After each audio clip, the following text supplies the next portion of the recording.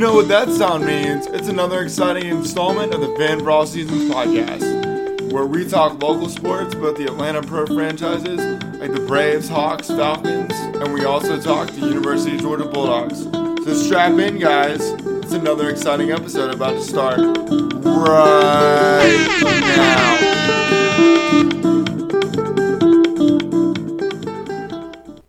What up, podcast land? This is yours, Jim and Joe, of the Fan for All Seasons podcast. And on this week's episode, we're talking all things Georgia Bulldog baseball as the Dogs are in the postseason. And we'll be talking all things Atlanta Braves baseball as we get you guys set for an action-packed weekend and remaining of this brief week of baseball. I hope everybody had a great Memorial Day Monday yesterday. And Memorial Day Monday yesterday, we found out Georgia's regional destination. I'll be getting to that here in 1 second. But before we get into the baseball conversation, it's time to get a word from our sponsor. And Fan for All Seasons is brought to you in part by Georgia Smoke Barbecue, authentic original oak smoked barbecue catering. You can learn more at georgiasmoke.com. And so now, the big news that I know everyone is really excited about, where is Georgia going to play in the postseason? The Dogs are headed to Chapel Hill. They are the 2 seed, and they will be in a regional with UNC, who is the number 1 overall seed in this regional. They won the ACC tournament. VCU and Hofstra, the pride of Hofstra, the VCU Rams, the North Carolina Tar Heels, and the Georgia Bulldogs is who makes up the Chapel Hill regional. So,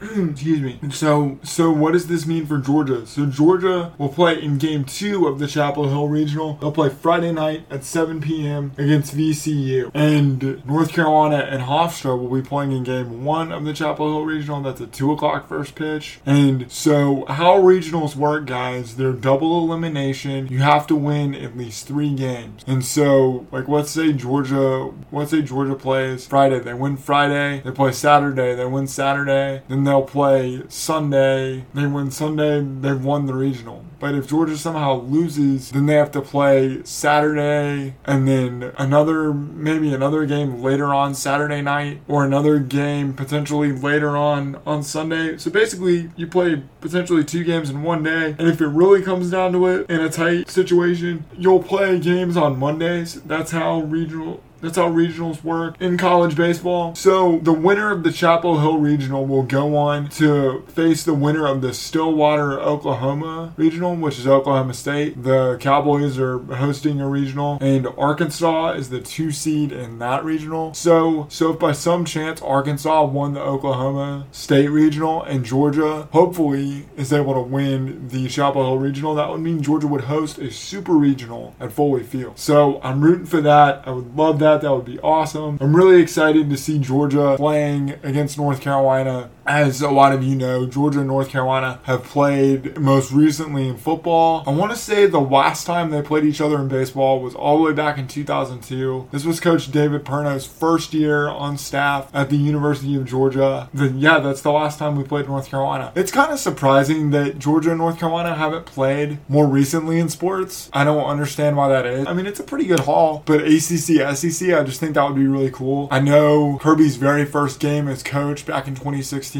Georgia played against North Carolina in football, and that was the Jacob Eason game. That was the Mitchell Trubisky game at quarterback for North Carolina, and I remember going to the Dome, and I had a really good time at that game. And then one other last historic Georgia victory against North Carolina all the way back in 1983. The Georgia Bulldog basketball team defeated Michael Jordan and those North Carolina Tar Heels, and for Georgia to eventually go on to be a part of the Final Four all the way back in 83. A lot of people think, oh, Dominique was on that team in 83. No, Dominique left in 1982, and that team was led by none other than one of my favorite people in Athens, one of the best Georgia lettermen that I know, the one, the only James Banks. James Banks was a fabulous player. I actually got to go to James Banks' basketball camp when I was a youngster coming up, and I really learned a lot from Coach Banks about basketball, and I made some really good friends along the way. And shout out to one of my very best friends, Alejandro Clark. That's where I met him. We've been boys for forever. I mean, we met at basketball camp and have stayed bros ever since. Honey, hope all is good, man. Anyway, going back to Georgia and North Carolina in the regional, that's how this works. Georgia will play VCU Friday night at 7 p.m. and then they'll either face the winner or the loser of UNC and Hofstra. So what's it going to take for Georgia to get going and to beat these three other teams and for Georgia to win the Chapel Hill Regional? Well, in my estimation, guys, it's really going to come down to the Georgia offense. Is Georgia going to be able to hit its way to victory in the Chapel Hill Regional? I think that's critical. And the two guys that I really look to step up offensively for Georgia are none other than Parks Harbor, sophomore first baseman, who has 12 home runs and 49 RBIs, and Connor Tate, senior outfielder, who has 12 home runs and 55 RBIs. With Georgia's pitching being as razor thin as it is, Georgia's going to have to rely on its bats and look for Tate and Harbor to be the two main catalysts for getting big innings going and being able to drive in runs and also have the threat of the long ball. I really think those two are going to make a really big impact this weekend in Chapel Hill. As far as the pitching goes, I heard something on the morning show this morning, which is a show that's based out of Athens, that's hosted by David Johnston and co-hosted by Logan Booker, who was on the pod last week. And Dave is the color analyst for Georgia Bulldog Baseball. And then so Logan asked Dave his opinion on what he thinks Georgia's going to do as far as the pitching. And Dave said, in his opinion, he would start Liam Sullivan Friday in game 1. And then on Saturday, in either the winner's bracket or the loser's bracket, you have Jonathan Cannon ready. And I couldn't agree more with Dave. I think that's a spot-on move. You know, the thing about Liam Sullivan is he's got the ability to change speeds. He's a big, strong left-handed pitcher. And I think if Georgia started him on Friday, I think that would really be a nice move by the Dogs. It would give Cannon another day to rest up and be ready. So that way you have your ace pitcher going on Saturday, whether you need him to help you advance to the winner's bracket or if you need Cannon to help you try to stave off elimination in the loser's bracket. I just think giving Jonathan Cannon that extra day is very important for Georgia. I hope they take Dave's advice. Coach Strickland, if you ever listen to my podcast, there you go. Anyway, so I'm excited about Georgia baseball coming up, being in the Chapel Hill Regional, the 2 seed. I love it. I'm very, very proud of this team. I really like this club. I know injuries have made it tough on the Dogs, but I really do like our bats, especially Harbor and Tate. I just look at the two of them and I just think they're going to have huge weekends for Georgia, and Georgia's got a really good chance to come out of this regional alive. I know it's going to be tough having to eventually face North Carolina. They're the host, but as we've seen in the past, I mean, I can think back to going to like my last few Georgia baseball games as a student back in 2018. Yeah, back in 2018, and I saw Georgia in a regional against Duke, and we lost to Duke, and I'm like, we lost to Duke? And then the crazy thing is Jeff Conine, the former Major League Baseball player, his son was playing for Duke, and I was like, Conine, I recognize that name. That's where Georgia finds itself, the 2 seed in the Chapel Hill Regional. As far as other things going around the world of college baseball, from the in-state perspective, I want to give a little bit of a shout out to Georgia Southern. They are hosting a regional in Statesboro. They've got Notre Dame and Texas Tech and UNC Greensboro as well. So I think Georgia Southern's a team that I think a lot of people aren't really that keen on. And I think Georgia Southern's got a chance to make some real noise. I know, shout out to my girlfriend, Allie. I know she's going to be really fired up, as well as the rest of Georgia Southern and the Eagle Nation. So we've got Georgia Southern, as well as Kennesaw State and Tech. They're going to be going over to Knoxville to be playing against Tennessee, and Georgia Tech is going to be facing Campbell in the first round, the mighty Campbells of Campbell. So we've got the Camels and Tech. So that's where things are as far as college baseball. We've got 4 teams in it. It should be a lot of fun. Most importantly, I'm fired up about Georgia being the number 2 seed in the Chapel Hill Regional, hopefully looking to come out of there alive and potentially host a super Foley Field next weekend. So that's going to wrap it up for the college baseball / Georgia baseball part of the show. We're going to jump to some Atlanta Braves baseball here, guys. And as far as the Braves go, I want to start things out. I want to jump back to last Saturday. So last Saturday morning, I'm laying in bed and I got the radio on and I'm listening to this Saturday morning baseball show on an Atlanta radio station, and they're like, breaking news, the Braves have called up Michael Harris. And I sprang out of bed and I was like, what? They called up the the number one prospect in the organization. And like all I had heard for weeks from people in the know is that they're not going to do it. They're not going to do it. He's not ready. He's not ready. But the Braves did call up Michael Harris. And I've talked about Michael on the pod before. He's a really, really dynamic player. And I know he's played in a few games. And people have seen some of the great things he's done. He had that great diving catch on Sunday. And Saturday, I was fortunate enough to be at the Braves-Marlins game. I went with my parents, Allie, and my good friend, Steve Tchaikovsky. So Steve, let me give you a little bit of background on him. He's a guy that I played softball with many, many years ago back in college and is just a good guy. Like he's a really big baseball fan and he loves the Braves. And so he invited me and Allie and my parents to this incredible suite overlooking right field. It was unreal and I just couldn't get over the view. I'll put the view up on Facebook as a part of my Way Back Wednesday for the podcast, but it was unbelievable. So shout out to my boy Steve for making that happen. It was really fun. So anyway, going back to Michael Harris for a second. So Saturday he went 1 for 3. He got his first major league hit. It was a single. I want to say he hit it to left field. He did. But anyway, when you think about Michael Harris, what stands out to me, guys, is that he is incredibly athletic. He covers a lot of ground. He's a dynamic throwing arm, a really, really, really strong throwing arm. And I think Michael Harris is a guy who I think a lot of Brave fans are going to fall in love with. I mean, you just see the athletic talent he has. I mean, I'm not really expecting him to do much offensively. If he can just hit like 215 to 220 and just play great defense. I mean, that's the whole reason Michael Harris is here, is for him to play defense in center field. Duvall just wasn't cutting it anymore. And I, for one, am really, really proud of the organization for giving Michael Harris this shot.